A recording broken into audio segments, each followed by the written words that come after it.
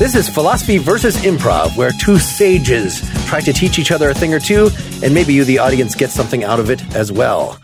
I'm Mark Linsenmeyer, a philosophy meaning monger who today seeks meaning through improvisation. And I am Bill Arnett, an improv monger, seller, I guess, of improv, who is curious about buying philosophy. And our special guest, Dee, introduce yourself. Hey, I'm Dee Bradley Baker. I'm a voice actor and dad, a recovering philosophy major from college, and open to whatever affirmations I can throw at what comes at me.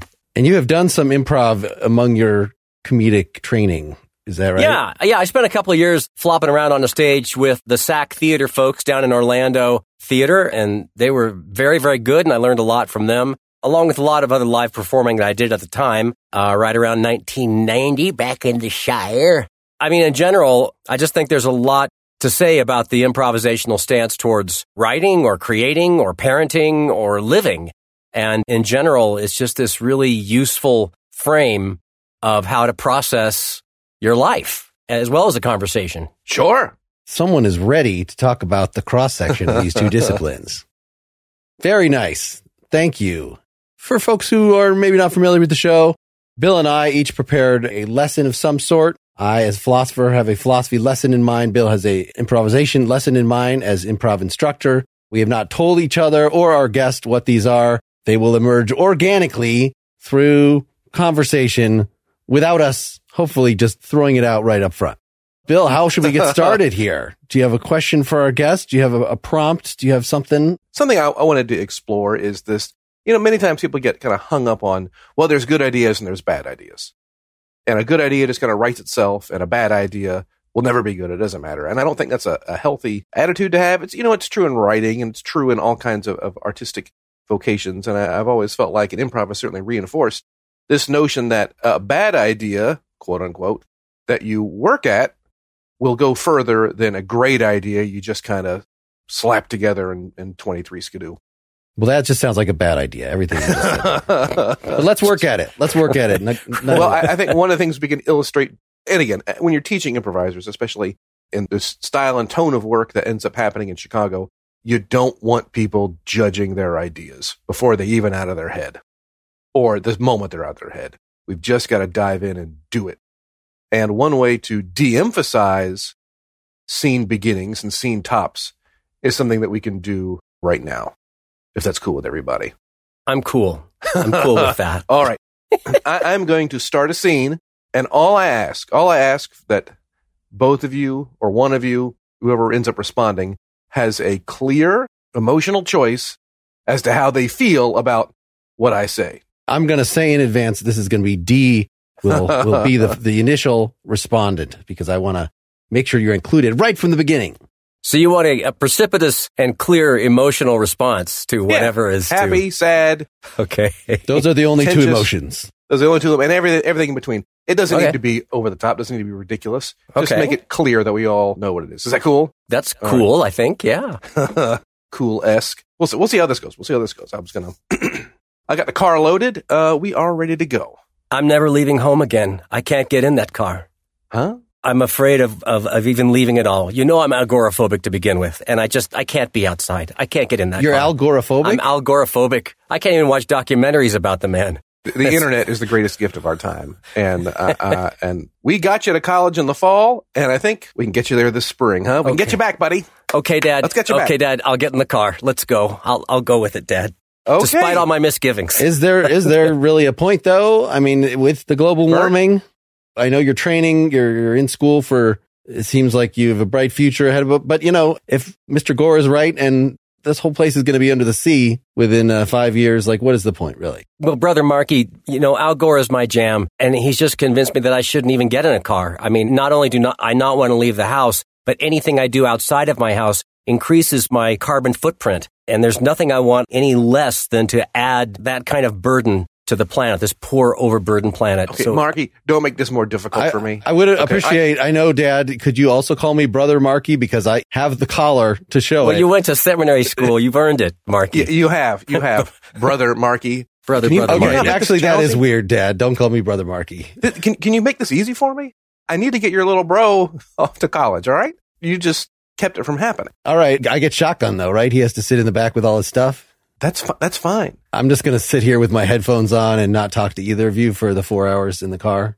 Can we at least bike? Can we bike together maybe? Could we? I'm just, again, the carbon footprint thing. And me and Al, I was talking to Al Gore this morning, and we just had a whole conversation about bicycles and how it's the only way to turn this thing around. And I just, in addition to being afraid of open spaces, I just want to help save the planet. That was so brave of you to talk to Al Gore, given that he's the thing you're most... He's often in a bad mood in the mornings, too. But this morning, I think it's because things are going so badly on Twitter for Elon Musk that he's in a good mood. I caught him at a good moment. You've been talking to Al Gore. Yes. It would be irrational for him to be afraid of Al Gore if he had not been talking to Al Gore. Yeah, he's my bro. He's my pal. He's also in the seminary. We message each other. Y'all, we've got a long day ahead of us. All right? We got to get Dennis to college. Marky, right. You're welcome to come with us. Yeah. But we need to get this show on the road, all right? Not only do I want shotgun, I want to sleep while we go. So I'm going to lean the seat back. So you're going to have 25% less room for your stuff. Why in the make back. this difficult? Why make this difficult? Must we call it shotgun always? That makes me, I'm uncomfortable with that kind of nomenclature. Because it's where the shotgun goes. I mean, I have to be able to reach the shotgun. If we see the banditos, it's more the things that have, the polar bears, there's no ice caps for them and they come down here. Where else are they going to go? They're just going to die out otherwise. Like, can we at least put the shotguns in the trunk this time? Sure. I mean, my seat will be leaned back. I'll be able to reach it. I'm uncomfortable with a loaded gun in the front. How about we put the loaded guns in the house and leave them here, and we all get in the car and drive little brother, who already struggles with agoraphobia. I'm struggling with so much. And various fears. And we've got the buy-in. Let's not lose it. And tell you what, Marky, you can pick where we stop for lunch, okay? Can we stop at Stuckey's? I want to buy novelties. You want another pecan roll? Do I ever? I mean, Stuckey's For is old reasonable. time's sake. I just thought you need at least 3 guns to get into Stuckey's. Isn't that the rule? It's not a rule. That's not a rule anymore, I don't think. So we're good? We can do this, everybody? All right. Oh, all okay. right. All right. Okay. So we're all packed. Scene. I'm going to stop right there. There you go. Only to illustrate. The scene was fine. The scene was fine. Where's the blackout button on Zoom? Where's Very effective on audio, by the way, the blackout. Aw, we made a little radio play there. To illustrate the point I'm going for, I want to restart another scene, and this time, Mark, you're going to respond. Does that make sense? Sure. But I want a different, clear emotional reaction to the first line. Does that make sense? Okay. So D was a little apprehensive. What's the word? Apprehensive? Apprehensive, fearful. I was trying not to block. I was trying not to go down that path. I was trying to be fearful. It was a fine line, and I don't know if I negotiated that. Block all you want. I don't care. I'm pro-blockage today. the style up here in Chicago, and certainly my style, hey, it happens in life. It can happen on stage. Let's just be people. It's just something for me to get around, and I have fun doing it. Blockage happens. Mark, are you ready to... I'm ready to respond with a different emotion. With feeling. All right, I got the car packed up. We're ready to roll. I'm stoked. Let's not even get in the car. Let's just be there. Heck yeah. All right, everybody. Hell now yeah. We're talking. Car time with Marky. Yeah. Let's go. It's just when we're in the car, though, I like the pure car experience. The good stuff. The pure stuff. You got to be really focused. Like, Dad, I want your eyes on the road. Yeah. I'm going to be operating the stereo. Dennis, you're going to be... Oh, yeah. You're going to be in back. I don't know, playing with yourself. I don't know what the people in the back do. I'm going to be kicking it. Us people in the car on the front, we will be focused. Like, the car will be the exemplary car. We are going to do this fucking thing. Go time. Yeah. Awesome, y'all. This is cool. I mean, this is the closest place we get tickets for the concert. We got to drive to Indianapolis, and I hope that's okay with everybody. But, let's do it. Yeah? That is the place you want to be. I just got to make some ham sandwiches, and I'm good to go. I'm going to sit in the car and start focusing while you make the freaking sandwiches. I figured to make us lazier. Right. If I make you don't have to sit in the car. We could just get Stuckey's drive-through. I mean, I'm going to sit in. I want to be ready. Stuckey's. I'm in the car mode. Okay, yeah, fine. We make some sandwiches. That's fine. I don't think Stuckey's has a drive-through, FYI. I got my sandwiches. I'm ready to go. All right. If you drive fast enough through the side of the Stuckey's, it's a drive-through. Huh? The car, I mean, it is a weapon. You can drive it through anything you want. Let's drive it right through that Stuckey's. Right through it. Part of the essence of carhood is to focus, to be driving. I like road trips, too. This is going to be a great road trip, all right? Yeah, just don't tell Mom we're going. She doesn't like us going on road trips. Oh, I didn't. Don't worry. Do not worry. Mum is the word. Ha ha. Yeah. She doesn't like how I insist that we drive right in the center. If it's 2 lanes, we got to take up both lanes. We got to be right in the center of the road because it's like you're really driving. I'm going to go ahead and back Mom on that one. We should probably stay in either the left or right lane as we're driving. And if I'm driving, that's where I'm going to stay. But I'm just glad you guys are enthusiastic about this. Oh, yeah. All right. So, Marky, you're in charge of tunes. D, you got the sandwiches. Let's hit it, y'all. Let's hit it. It's going to be the same Judas Priest. We're going to get the entire Judas Priest catalog. We're going to start with their first album, with their first tune. We're going to go straight through to the present. I mean, maybe we can listen to other stuff, too. No, that's what driving music is. How Judas about some Priest. Sheena Easton? Yeah. Little Sheena Easton. That's a big range from Judas Priest to Sheena Easton. We I are like fine. to switch it up on the drive. Yeah. How about every hour, one person's in charge of the radio, and they pick, and how about that? I think that's all right. I want Sheena Easton after at least one Sheena Easton hit. Judas Prieston. I think that was their collaboration. Is that from the 1983? Sheena Prieston. Yeah. That could just be mythical. I mean, we'll see when we get to 1983. It's going to be mythical. Such a thing emerges. I'm cool, by the way, if we just skip ahead with Judas. We're just skip right to Point of Entry. I think that's when they really kind of got their stuff together, that album. I like to hear the solo work by the individuals before they were even in the band so you can really see how it came together. It's your hour. You can do whatever you want. Each member has, some recorded stuff. Some of it is just like audio diary entries, just home movies that have been transcribed onto Spotify. It's a rich tapestry. Yeah. Everybody use the bathroom? Everyone's bathroomed up? Tank is empty. Cool. I mean, if you think that that's not part of the road experience, is to have to stop. Use public restrooms? There's always Stuckies. The Stuckies restrooms are sort of kind of the point of the trip. I mean, epic. But other than that, staying right in the middle of the road. I'll be driving. Metaphorically. And we'll stop right there. Well done, everybody. Mark, what do you think? Or what was the lesson there? What did we learn? I only knew what I was trying to impose in it, which was something about, what do you think? Who's going to describe whose lessons first? D, guess at either lesson. The lesson was stopping off at Stuckies is always fun when you're on an adventure. It was very specific.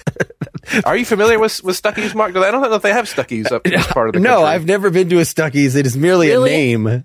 Oh, you get a pecan log roll with every fill-up. I also don't know any Judas Priest songs, so I couldn't name a single member of Judas Priest, for instance. Gosh. Well, when this is over, everybody jump on YouTube. Heading Out to the Highway. What an appropriate song. Judas Priest song for the road trip. Heading out to the highway. If you're going through Kansas, then you can stop off at Stuckies.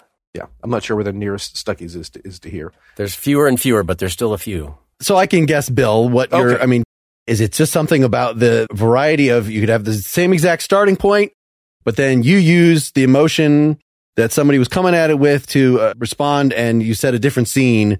So it's sort of like putting the same scene in a different key. Sure. What does that mean about the value of a first line? It means it's pointless. There's no value because I determine. Or there's any value or all values. So it depends on the spin or the navigation that you bring to whatever's been delivered in the infirmary but yeah, whatever little baby's been dropped into your hands, you can take it any kind of life you want to train it to or bring it to. Sure. De-emphasizing beginnings of scenes, not letting students get nervous. What am I going to say? It's like, it doesn't matter because the scene will emerge between you and your partner. It's not you. So it's responsibility on yourself. Yeah. Yeah. For me, I always tell people that when I'm doing a voiceover session, they're often, incredibly different from each other in tone and in genre and style, is that I don't show up prepared, but I show up ready. This kind of stance of just being ready to go in any direction that the story calls to you, or maybe in a collaboration, or maybe it's a scene out of nothing and you're by yourself on a stage. But so long as that's not a fearful prospect, then you have this ableness of mind to bring something out of the firmament so that you can start moving forward with a story that is interesting and that rolls along into hopefully a fruitful and fun direction. Sure. Having a VO artist here, and I think the precious little VO I have done, I think one of the things that people on the outside don't understand about what happens, but you might speak to this better, you may have a better thing, that people who don't know anything about voice acting, what they assume happens and what the reality is. And the thing that always stood out to me, and you may have a different one, is the people who are producing it, they don't know what it's supposed to sound like. Mm-hmm. And you're not trying to match something in their brain. You're trying to bring yourself to it. Yeah, like an audience knows what they like when they hear it. And a producer or a writer often usually know what they like when they hear it. And some are hyper-specific in terms of what they want. And they'll give you a line read, and that's that. But the best sessions and most sessions, and really most improv, in my experience, are the ones where you bring out something that surprises you, that delights you, and it also surprises and delights the audience as well, but it's not put out there in a pre-programmed or pre-planned kind of a manner. That's the thing I think that drew me to the voice acting side of acting, is that there is a script, but there's a lot of improvisation and a lot of freedom around the portrayal of that script that happens right in the moment, and you don't have to memorize it, and it's just kind of, you make it and you're done. Yeah. That's something that I like about improv, and that's something that I like about voice acting too, which is very improvisational. Yeah. I think a lot of the producers will be like, oh, that sounds fun. Yeah. Oh, I like that. Like, it's the ones that are open to their script being better than they thought it was going to be, or maybe different from their original idea. Those end up with a much better product or show or commercial or episode or whatever. Sure. And Bill D was telling me before that, because he's been involved in a Star Wars product, a lot of people hiring him think he's Kenny Baker, and they just want him to do the beeps and boops and bloops. And he has to suggest, how about I talk? How about I use words or animal noises and don't make the robot noises? I can stand up. I'm Kenny Baker would be here, right? And I'm D Baker is up here. I can show them. Little known fact that they had to use some computers from NASA to turn Kenny Baker's dialogue into those beeps and bloops. Not a lot of people realize that. Yeah. Some computers up at Skywalker Ranch, I think it was. Yeah. By way of JPL.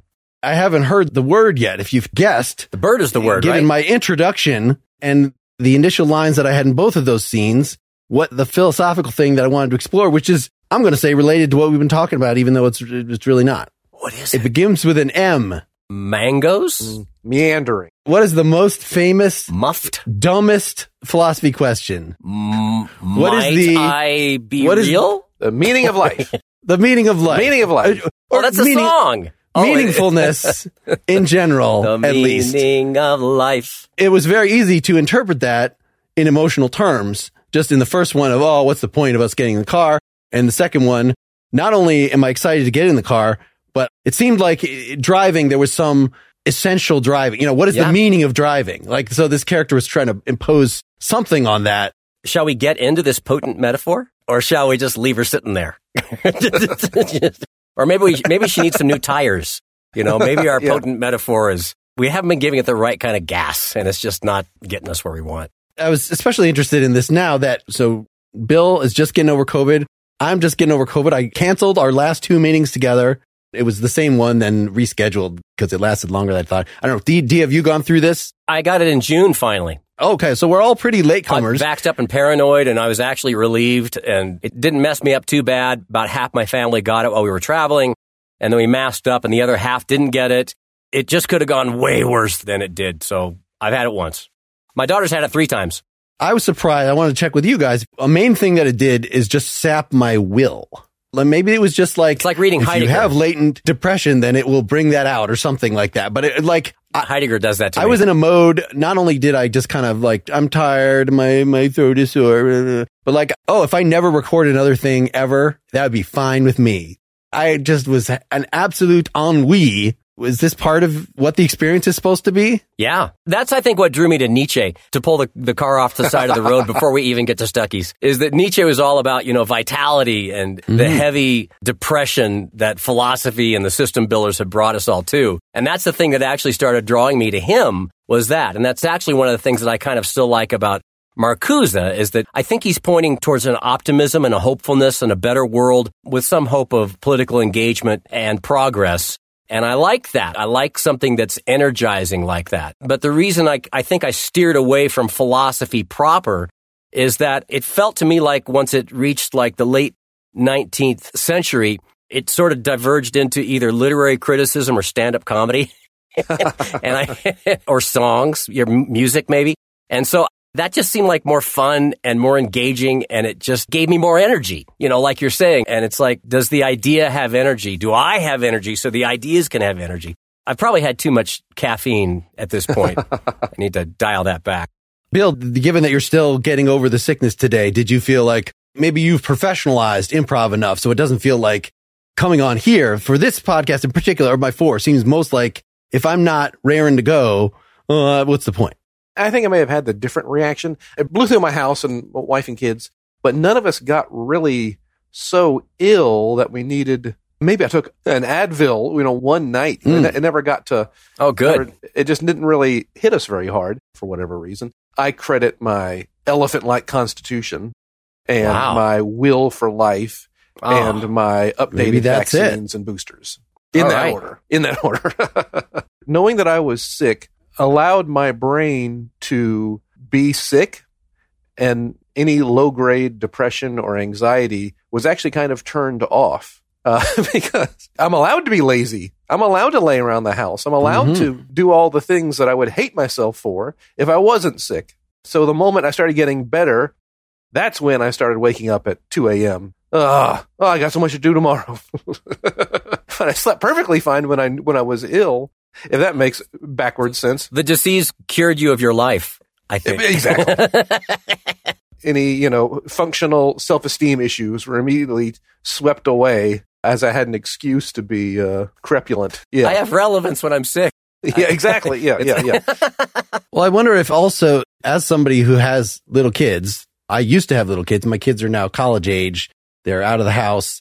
That, I'm less in the constant mode of having to care about stuff. It's a little more, your kids are not going to take a break in the way that even with your spouse, you could just be like, okay, we're just good. It's fine today. Just don't make any demands on me. I won't make any demands on you.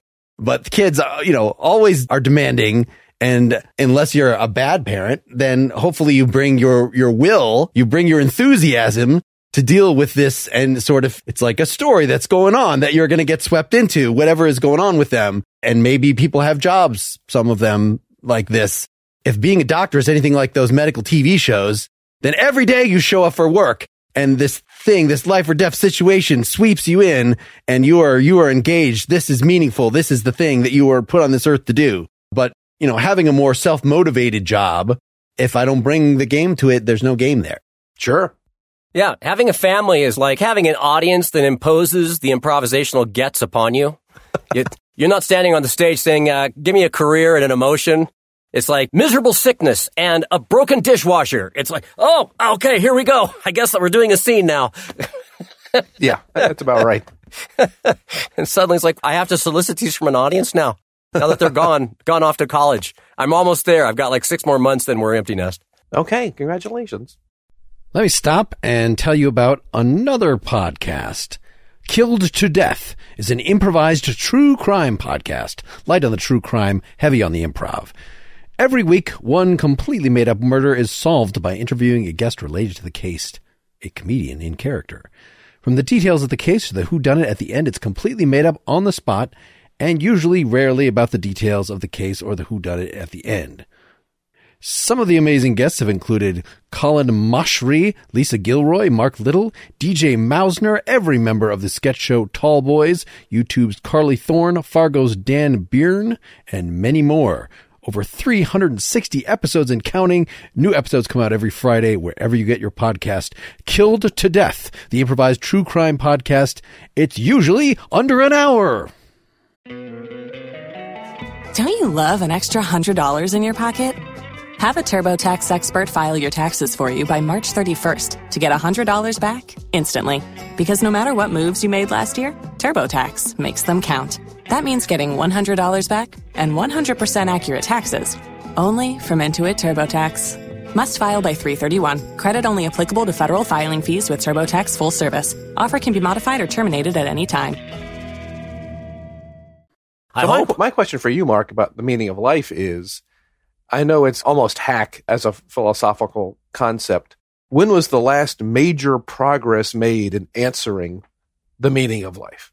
You know what I'm saying? So I would say existentialism. So Dee was just talking about Marcuse, who's a guy from the 1960s, his big book, One Dimensional Man. was combining psychoanalysis and Marxist critical theory Critique and of stuff like consumer that. culture with technology.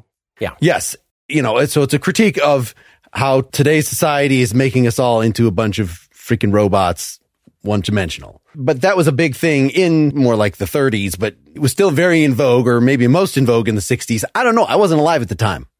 But so I'm told, it was trendy. Jean-Paul Sartre was still like, a well-known public figure at that time. But that's all negative. That is all an explicit repudiation of the idea that there is any meaning in life, and sort of what was cool about that and make people wear the black berets and smoke in cafes is, oh, it is also pointless. Let us read Albert Camus and see how everything is absurd. And, so if there is any meaning, it's just what you bring to the table. There's nothing that is enforced on us by our human nature or God or anything. That's such a downer. I think that's written by somebody who nobody wants to hang out with. And they're building out a whole story about how all existence is just a projection of nobody wanting to hang out with them. Well, to bring this back to improv, our scenes, our initiations are meaningless, and they only gain meaning when we respond to them and play with them. So should we do to demonstrate a scene where that? nobody is into it at all? Oh. We just let it. Or we can keep using the same first line over and over and over again and see what we can get to fall out.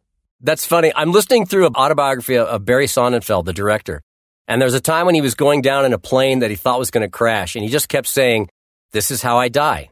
This is how I die. This is how I die." And he kept saying that line over and over again as he thought he was going to die. And that's how he dealt with it. Give me 5. This is how he's going to die. Yeah. I'll often do that driving around, where I do like my best, which is a terrible Charlton Heston impression, where I just say, "Oh my God. Oh my God. Oh my God." And I just say, "Oh my God," all day long in all these different spins on it. Yeah.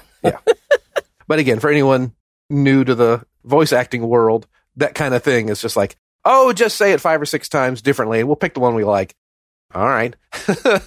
and it's up to you. It's incumbent upon you to just come up with some different ones, fun little interesting nuggets that might fit, and that's your job. That's what you do.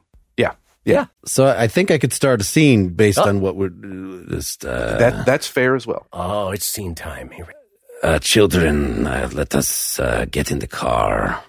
It is time for us to. Oh, Pierre, why do you object to getting into the car at this particular time? Father, don't make Pierre sad again. Don't make him sad. We're going to that boring museum. We're going to the very interesting museum. Both of you will learn how art will elevate your soul. It will give you some reason to get out of bed in the morning. The reason you don't want to get in the car is because you haven't yet been to the museum. Once you will be at the museum, then you will definitely want to have been in the car to get to the museum. But the existentialist museum, once they let you in, Father, they just never let you out, and you're just stuck with the same 3 people in the same room. That is a myth. It is? That was a temporary exhibit, the no exit exhibit, where 3 people would be trapped in the room, and then, but the other people, most of us, odds are in a given day, you would be one of the observers of the 3 people. You would not yourself be locked in. Yes, my friends Harry, Gary, and Larry, they paid the extra admission to get into that, and they never got out. I never saw them again. So, huh? You never saw them again? No, I never saw them again. The exhibit went away, and they went away, and so I'm fearful of. Dad, you can't. Art is transformative. Sometimes you maybe are not recognizable by your friends and acquaintances after you leave the exhibit because it's so life-changing. Papa. That's the only explanation I can think of. Dad, you're always doing these things to try to make us into you, into it's like, can Barry and I just be ourselves? Is that cool? Can we pick what museum we go to? I'd be okay if I can transform into a werewolf, maybe. This werewolf fantasy again. I thought you would have grown out of the werewolf fantasy by now. Papa, it is a dream I've had since I was a young child. To grow hair, yesterday. To sprout hair, and to hunt among the forest people. Yeah, what good is an art museum going to do for Barry the werewolf? I suppose, as an existentialist, you might think that your nature is not determined by the mere fact of your human genetics, and that if you want to be a wolf, you could become a wolf. Yes, Papa, that has always been my greatest dream. Hear now my wolf's howl. I've been working on it. Ow! Ow! That is a very pained wolf. That is a... Look, the hair's standing up on my arm. Yeah, Barry's got this, okay? He's in control of his destiny. He's finding meaning on his own, okay? We don't need to go see a bunch of... Pierre, how are you going to find meaning? What is your werewolf? What? What is your equivalent dream of becoming something more than you are? Minecraft tutorial videos on YouTube? Duh. I mean, I've already made several of them. I mean, that is, I suppose, a thing that could be done if you want to waste our open-ended human nature on Minecraft, which seems like it's a very limiting thing, but perhaps you are just afraid of the vast chasm of possibility and need to, is it a lot of modding? Because I hear with the modding, it really does open the possibilities back up. It's an infinite world, Dad. It can be anything you want it to be. All right. And in creative mode, you can build exactly the world however you want. All right. And there's a lot of people out there who want the keys to the kingdom. All right. I've been playing a lot and I think I can share it with them. Okay. Let your brother in and let him do his wolf thing in your Minecraft world. Yeah, okay. That'll be the next video. We'll mod some werewolves into Minecraft. Papa, finally I can build the werewolf castle that I've always dreamed of in Minecraft. And I won't have to go to a museum. Although I know it makes you sad, Papa. I've seen you crying at night alone with your beer because we resisted the museums that you try to get us to go to. I know this existentialism museum sounds interesting and fun to you, Papa, but I just have to sit you down right now and let you know that it doesn't sound like any fun. Well, I appreciate that you bore through a day at the Phenomenology Museum, just sort of seeing what it was like to encounter a physical object. I tried, what it Papa. was like. I tried. I wanted to please you. The cafe was nice. I liked the cafe there. What it was like to be at a cafe. That was kind of it was just as much describing the cafe as eating the food in the cafe. But I know you guys were a little bored there. You got through it. I didn't. This is the first I'm hearing, Dad, about you crying. Oh, Papa, how you wept. The weeping is something that can come out. It's sort of inversely proportional to my fake French accent that I affect because I've always wanted to be a Frenchman. And I realized that a lot of my reading choices, my fashion choices, the 26 berets, not a raspberry beret, none of that crap in my house, but all the other kinds of berets that littered my closet, they do speak to my identifying as a French person. Oh, but Papa, your life as a Papa has been actually quite successful. You've very successfully raised a Minecraft genius and a wannabe werewolf. And this is how we find our way in the world, Papa.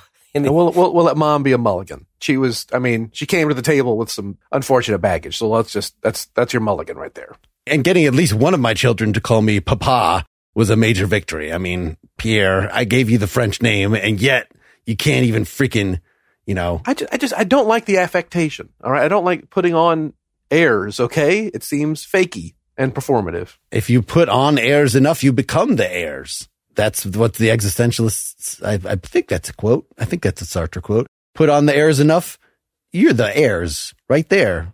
It's you, the heirs. Huh? Papa, would you be ashamed if we were all covered in airs? If you took us both, your game-playing son and your werewolf son, to the museum, would you be ashamed of us or would we make you proud? It would make me very proud. You could wear your whole werewolf costume. You could dress up in Pierre in your Minecraft hat, as long as we get to the museum, because it really, I got to tell you, even though the no exit thing has passed, they have a new exhibit called The Plague. And goddamn, it is trippy. Like there's like rubber bodies and stuff that you can kind of feel around and dead rats and sort of the despair is palpable. I think it was pretty cool. I mean, Papa, I could totally be a werewolf in this setting. I must go there. Please take me now to this new exhibit. I tell you what, Dad, we'll go to this museum with you on one condition. You can't narrate as we're going around. All right. That would overdetermine your experience. So that's fair. Is that fair? I just want you whispering in your ear the whole time. Merci, Papa. Merci. All right. We are going to stop at Stucky's on the way, though. And scene. Yeah. Oh, the Stucky's callback. Ever fruitful. Now you got to go, Mark. You got to find where the nearest one is. You just got to go. What are some other museums we could have gone to? The Social Contract Museum. Oh, man. I'm trying There's got to be late capitalism. A museum. Like, that seems very philosophical. Like, what is a museum, really? I mean, are we looking at the real thing? I mean, the second we remove this thing from its context, is it still what it was? I think in the age of the internet, when the internet becomes so prevalent that there's just no point in going to a physical space anymore, there will be a physical space that'll be like, in the old days, people used to go to spaces and look at things. Here's the kind of thing that they might have a natural history museum. Now we just step into the pod and are exposed firsthand to all of natural history. But you used to go and look at stupid rubber things. That's the disarming of humanity that happens in late techno-capitalism that Marcuse railed against right there. Any of y'all familiar with the Henry Ford Museum in Dearborn, Greenfield Village, I want to say it's called, where he went around the country and got famous buildings and had them moved to this fake little town.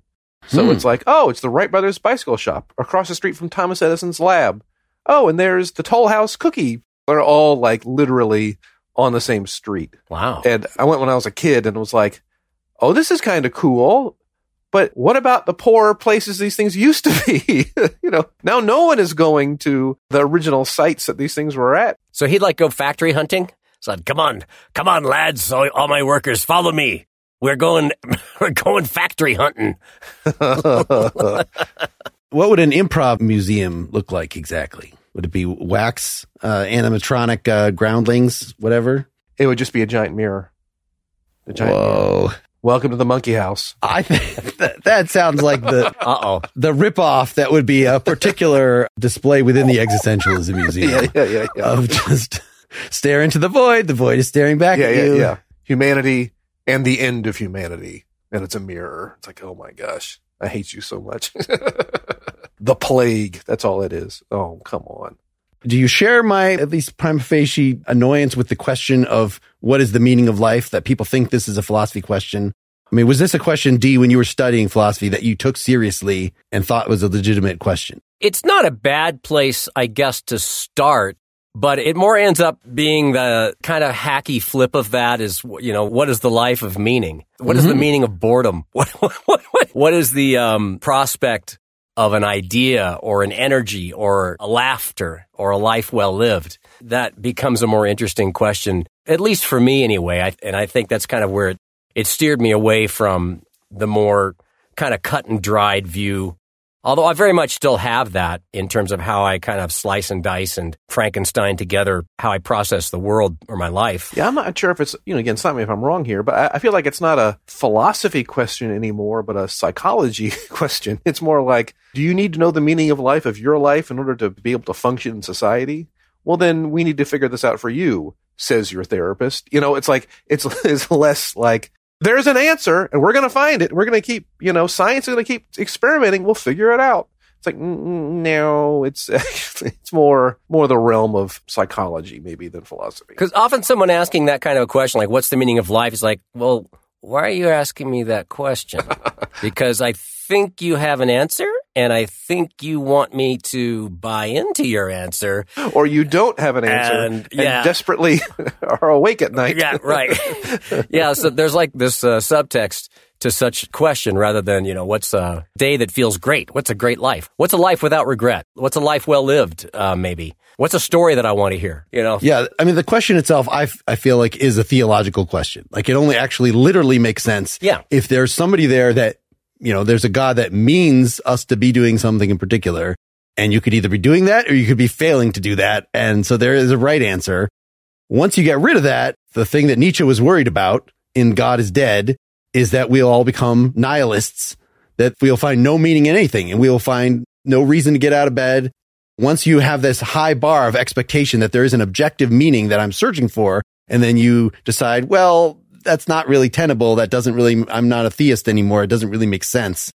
Then you could go into some pit of despair and making the evolution toward seeing it as a psychological question. The way you keep talking about it, D, is not just a psychological question. It's not like, will you most enjoy this profession rather than this profession, but as a life well lived. Like, it's still searching for some sort of transcendent, what will actually be, not just will fill my time and amuse me and focus me enough that I don't fall into a pit of despair, but that is still in some sense what I'm supposed to be doing. A life well lived. Is that what that means to you? Or? Well, yeah, there's play and there's openness to how you're going to paint that picture. It's the phrasing, it's the article, right? What is the meaning of life implies there is the meaning of life, as opposed to what is a meaning of life or what is a meaningful life. And then it's like, well, you can actually take that different directions and it's still acceptable, right? But if there's only one the meaning of life, then like you're saying, you got a whole metaphysical agenda that's behind this then, because you got one kind of lens that you're going to view life through. And that is more often than not a grift. I'm presuming the answer to the question, the accepted answer to the question, has changed over time as humanity has changed over time and our understanding of life in the world. And, some eras are more pious than others and some parts of humanity are more theological and whatnot. And I bet the answer has actually shifted a little bit. Is that true? And classist, I would assume that like your meaning of your life as a servant is to be the best damn servant that you can be. And if you're not happy with that, then you don't know your place. You're getting above your raisin. What is the meaning of being my servant? It says as much about the asker of the question than about the people who are trying to come up with a good answer so they don't get whipped. The meaning of my life is to make messes. The meaning of your life is to clean them up. Right. There you go. Should we finish off with another? I don't know if we've done 4 scenes ever, but this could be the record breaker. Have we finished it off already? So maybe D, you can start us on the scene, and Bill, you could still have the first response to demonstrate something else about your lesson here before we wrap that part up. And we can still keep this thing going if D's feeling like it. Okay. All right, kids. We're going to build ourselves a car, and we're going to drive out of here once and for all. Who's with me? I'm just so scared, Pop. I love the idea of kind of Gilligan's Islanding a car together. I think that's cool, but is that something we can pull off reasonably? I know we're on a desert island. I know this seems crazy, but listen, I had a dream last night, and I know that we have the sun, we have the wind, we have coconuts. We got a lot of coconuts. Lord knows we have a lot of coconuts. We've got water flow. These are all forces that we can marshal to put together into a car to get us off this island. And we're going to do it, by golly, today. Now, who's with me?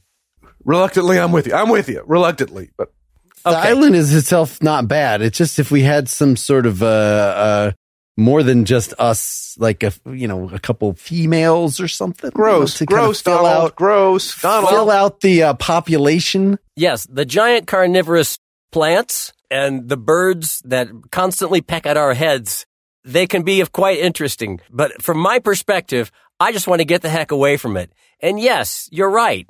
If there were women folk, it would be a more conjugal and interesting place to hang out. But for me, my idea that I gleaned in this dream is that we can find all of these things without the head-pecking birds and the carnivorous animals on land. It's almost like I can almost see it. If we could just get that water car that I've dreamed of put together.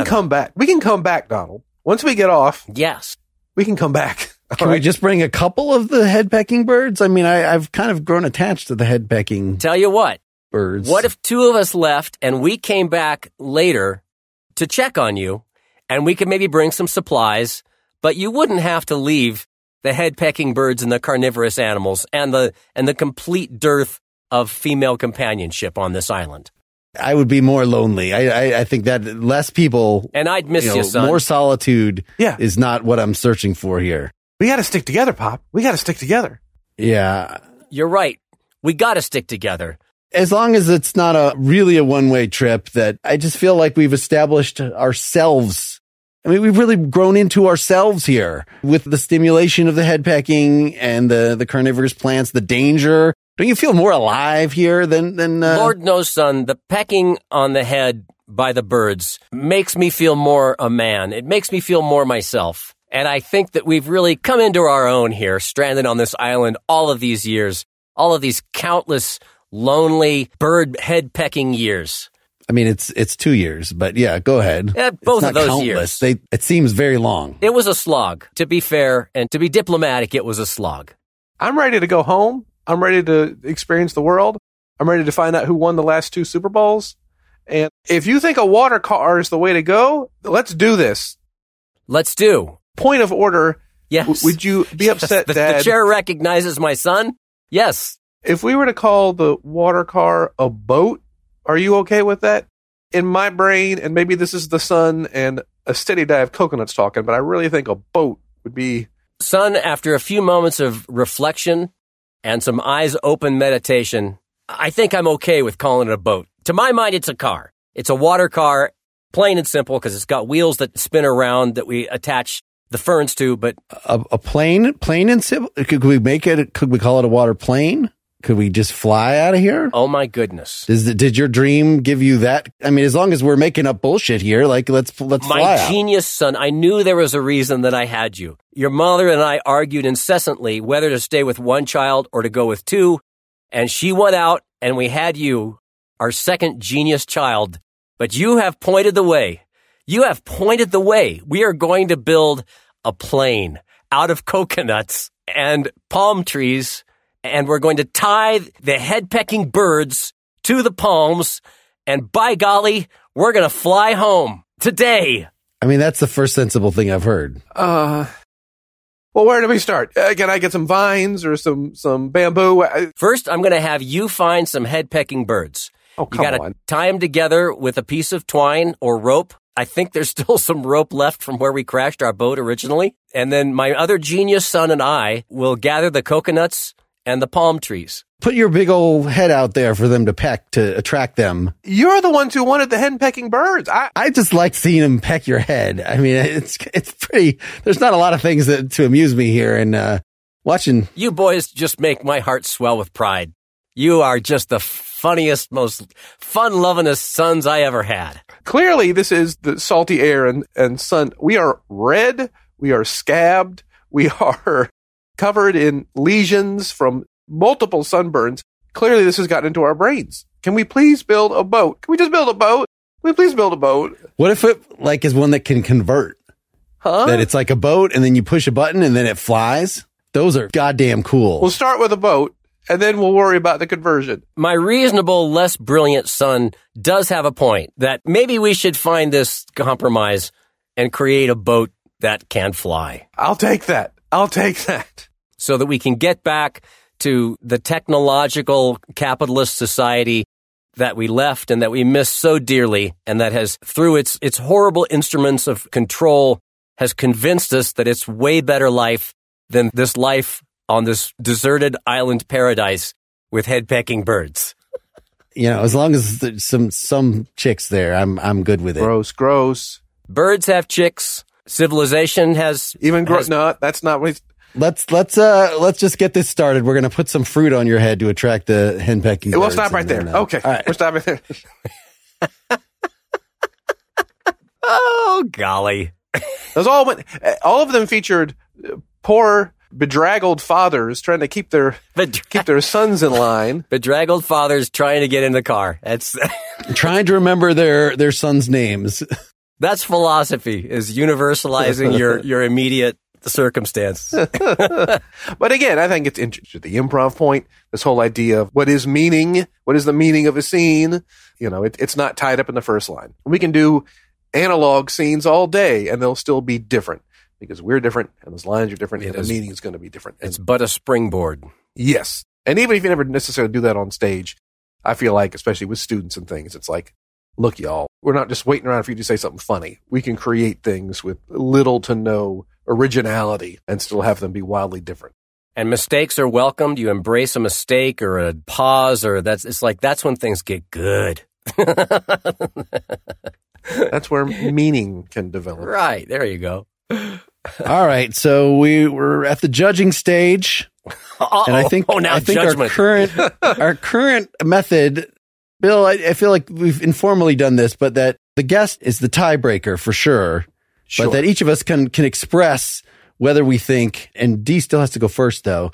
The philosophy lesson or the improv lesson in this particular discussion will affect you most profoundly, is the thing that you will walk away wondering most about, that you imagine the rest of the world will be more shocked and affected and transformed by hearing. The takeaway for me just has to be that even if you're flailing around trying to answer the same damn question every single day, you've still got a lot of fun and time well spent, and it's worth it.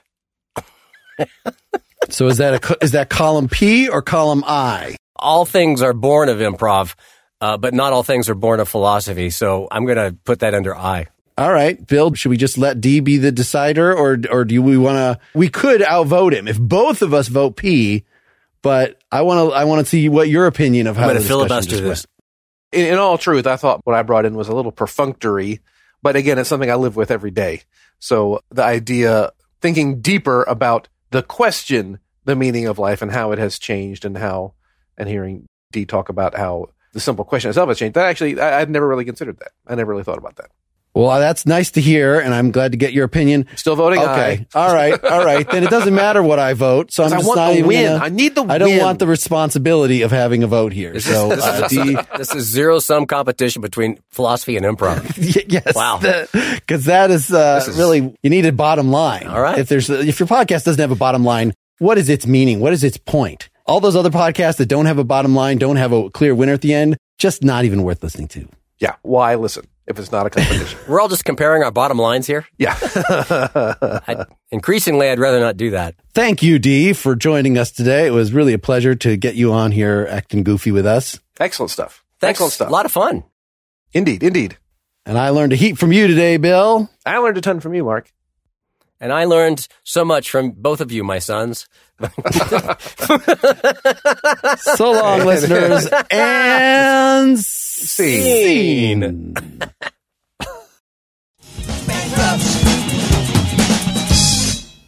Hope you enjoyed the show. Get more at philosophyimprov.com. If you want to support the show and not have to hear any more commercials and get our post-game segments where Bill and I and sometimes guests will elaborate on some things that came up in the episode, reflect on the future, and share our recommendations in the philosophy and comedy worlds, you can see options to do that at philosophyimprov.com/support. Thanks.